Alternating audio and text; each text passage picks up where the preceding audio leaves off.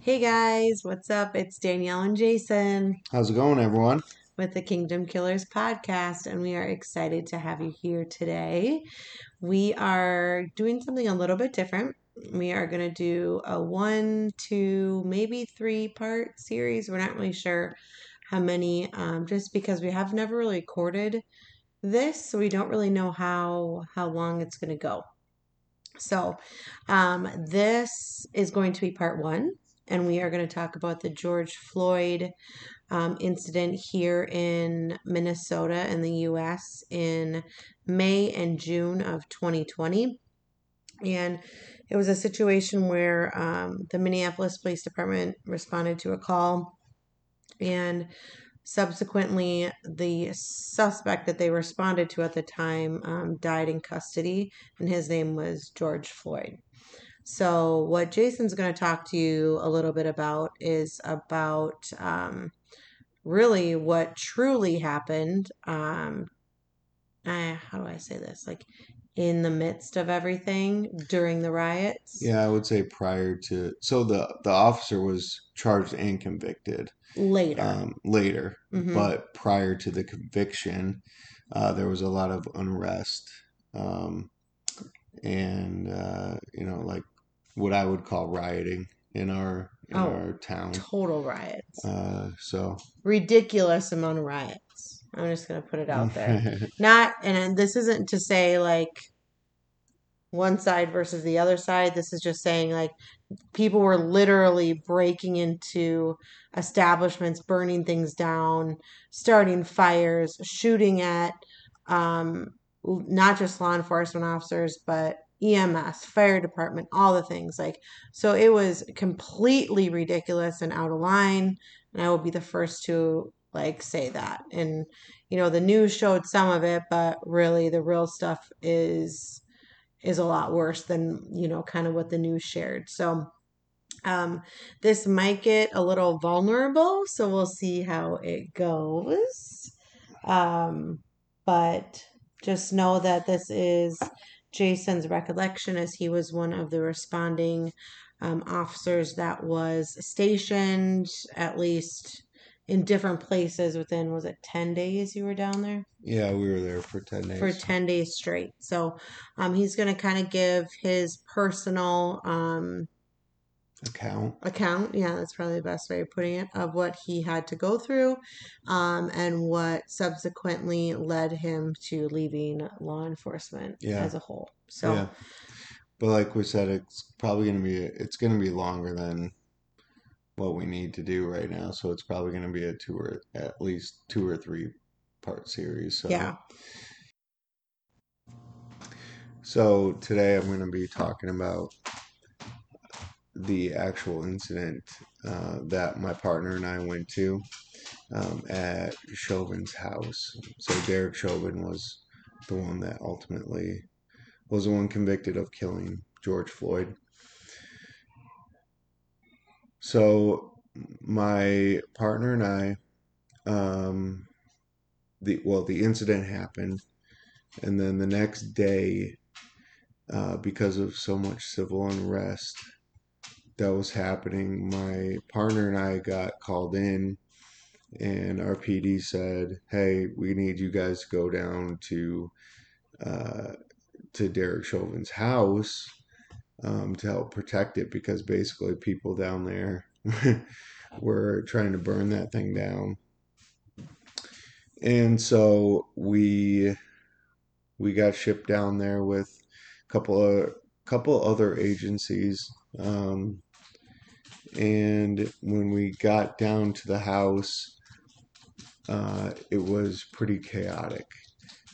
It was the best way I can describe it. Basically, is like a normal neighborhood, like just a regular old neighborhood, with like 1,000 people outside in front of it, like angry people ready to like do whatever they needed to do to like burn the house down or hurt whoever they needed to do. um and so it was kind of a scary situation. And honestly, it was probably the first time in my law enforcement career that I was like, what in the world am I doing here? Like, what in the world am I like trying to help here, right? Because like, if you talk to anybody who was in law enforcement, nobody's gonna say, "Yeah, we really condone how Derek Chauvin treated George Floyd." Like, they're not gonna tell you that, um, because really they shouldn't have. They should have just like, I mean, I won't get into tons of stuff because like there's different policies, procedures, that kind of thing. But seriously, like no cop in America is saying, "Yeah, we really like how Derek Chauvin treated George Floyd." Okay, so let's get that out of the way right now because there's some people out there that actually think that cops are on that same side. Um, Especially the ones that had to go down to help protect our own city. Yeah, we don't condone Chauvin's actions at all. Anyway, so my partner and I get called down there. We go down there, and it's basically like chaos. Um, we're having to stand there in front of his house while there's people throwing rocks, frozen water bottles. Uh, we're trying to like throw gas at them to get them to get out of there, throwing gas right back at us. Um, you know, Vandalizing all the neighboring houses, not just Chauvin's house, but like all the neighboring houses. Um, and it honestly was scary. Like I had a lot of people inches from my face spitting on me, telling me how horrible of a human being I am just for the job that I do, right? Uh, they would look at my name tag because we have to wear name tags and say, "Oh, this is Jason Woggy or Jay Woggy. I'm gonna go ahead and look you up after all this is all done. I'm gonna come find your house and I'm gonna kill your kids in front of you and rape your wife in front of you." I mean, that was the things that people were saying to me in like while we were there. Okay. And at the time you're kind of just like thinking like, is this really hurting my feelings, right? Or is this really gonna affect me or whatnot? This is I wasn't. This didn't even like pop in. It just popped in my head. I wasn't even gonna say it, but I was a school resource officer for 5 years prior to me leaving law enforcement, and we had a kid there that died from cancer. Okay, and we had like a little fundraiser thing for him, and we had these bracelets that said "Love always wins" because it was like a saying for him and all that kind of stuff. Well, I actually had people from the riots that were like face to face with us that were degrading that saying basically, seeing that I had that bracelet on, basically saying like, how could cops ever think that because love doesn't win. And this is all for a kid who died from cancer, like a kid. Okay. And the audacity that these people just come up to us and treat us like garbage basically. And if you're from Minnesota, I'm sure there was probably a lot of people, like if you're cops or EMS or whatever in Minnesota, I'm sure you had to deal with a lot of the same stuff, but like it was just like crazy to me that human beings could be this. Like I know that humans are like imperfect and they're not good, and like by nature they're not good, but like to see the evil, how evil they were, and feel the hatred and all that kind of stuff coming from these people, while really all we're doing is standing there. Like nobody's condoning Chauvin. Nobody is saying, "Oh yeah, no, we really like what happened to George Floyd." Nobody's saying that. But we get clumped into this whole like, I don't know, group that basically everyone is saying we hate you. And the amount of hatred and the amount of evil that we felt from just that group outside of his house was insane. Um, I remember also like this one guy would pose in front of me. Actually, I don't know why he picked me. I wish he wouldn't have. But he picked me. He posed in front of me like he was George Floyd. Like I'm the cop that's trying to kill him, and he would lay down in front of me and pretend like he's George Floyd getting killed, and I'm the cop that's doing it. I don't know why he picked me, and I don't know why that happened. I can still see his face to this day. What, 2 years later, something like that? Yeah, over 2 years later, I can still see his face,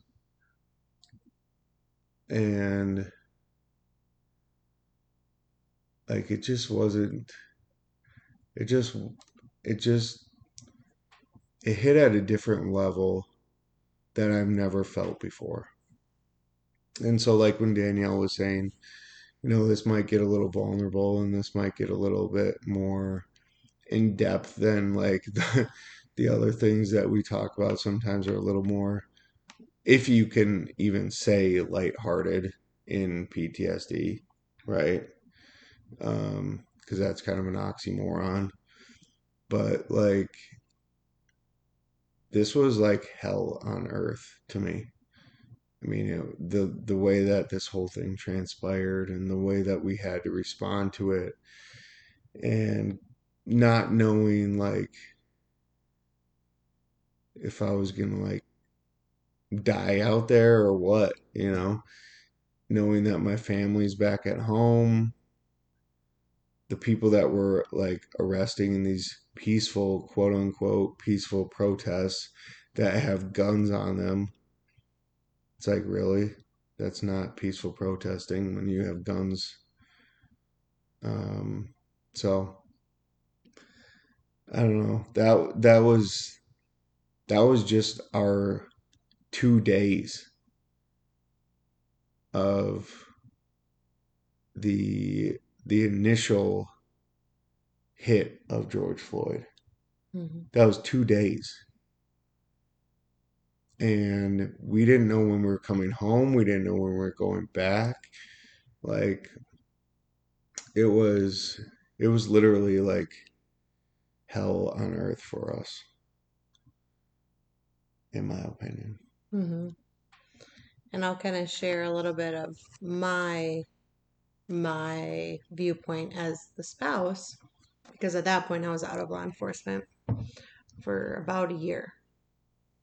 And knowing that he had to go down to what he was doing and seeing who he had to deal with, he was like, when he could, after that guy was saying all the things to him about our family, he's like, you need to make sure that you lock the doors, have the alarm. And he's like freaking out.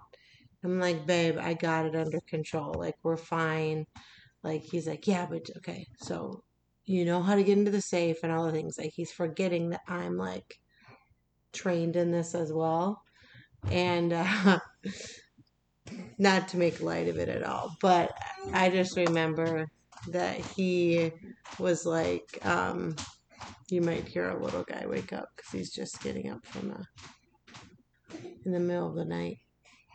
Daddy's gonna go be with him for a minute. He has to go potty. Daddy's gonna take him potty. Real life, guys, real life. So I just remember him being like over protective about it, which I mean, he should be, right, at that point. Um, but I remember that. I remember um, this was kind of at the time where like people, and I don't know if it's like for real or not, because I never really believed the media from like day one, because I was involved in different situations and every media outlet had like of the same situation had so many different lies come out of it. So like right when I started being a cop, I was like, was this a joke? None of it was right, none of it was real. Um, so then, like, during this whole George Floyd thing, and I mean, leading up to this, lots of times the media will just say whatever they want to, um, how do you say this? That'll get them good views and reviews and, all the things, right? Hopefully at some point we're going to make a turnaround, but back to like the real news. But at that point, they're interviewing these people. They're outside of Chauvin's house, and I was watching it, and I'm like, oh, my husband's there. This is great. The kids are all freaking out because they know dad's out there. And I remember this guy is like, we stopped all these Pizza Hut delivery drivers and all these things because we told them to turn around and they can't come into like the neighbors of Chauvin's house. And I was like, is this a joke? Like, and I didn't know this because, at the time I'm like, oh, okay, maybe it's real. Then I talked to Jason. He's like, they were all like evacuated. So there's nobody trying to get pizza there. Nobody knows why the pizza delivery guy was turned around, whatever it was. But I just remember that full interview, like plain as day. And I was like, what is going on here? So I think that that's going to actually wrap up our part one of this series. So we will get into more of it at the next time. So, just like Jason said, this was 2 days of his 10 days down there. And this is his recollection and his, what he had to deal with personally while he was down there, that maybe a lot of people that watched the news or didn't watch the news or whichever it was, didn't maybe get the true and full story. So, once again, thanks for watching us. You can follow us at Kingdom Killers on Instagram. We're also, Danielle shares, meaning me, shares debriefings on different sort of PTSD topics every week at Danielle_Awagi. And as always, you can reach out, ask us questions, give us ideas, whichever you'd like. And give us a 5-star review if you're loving what you are hearing and you'd like it to keep happening. So we will see you next time, guys. Bye.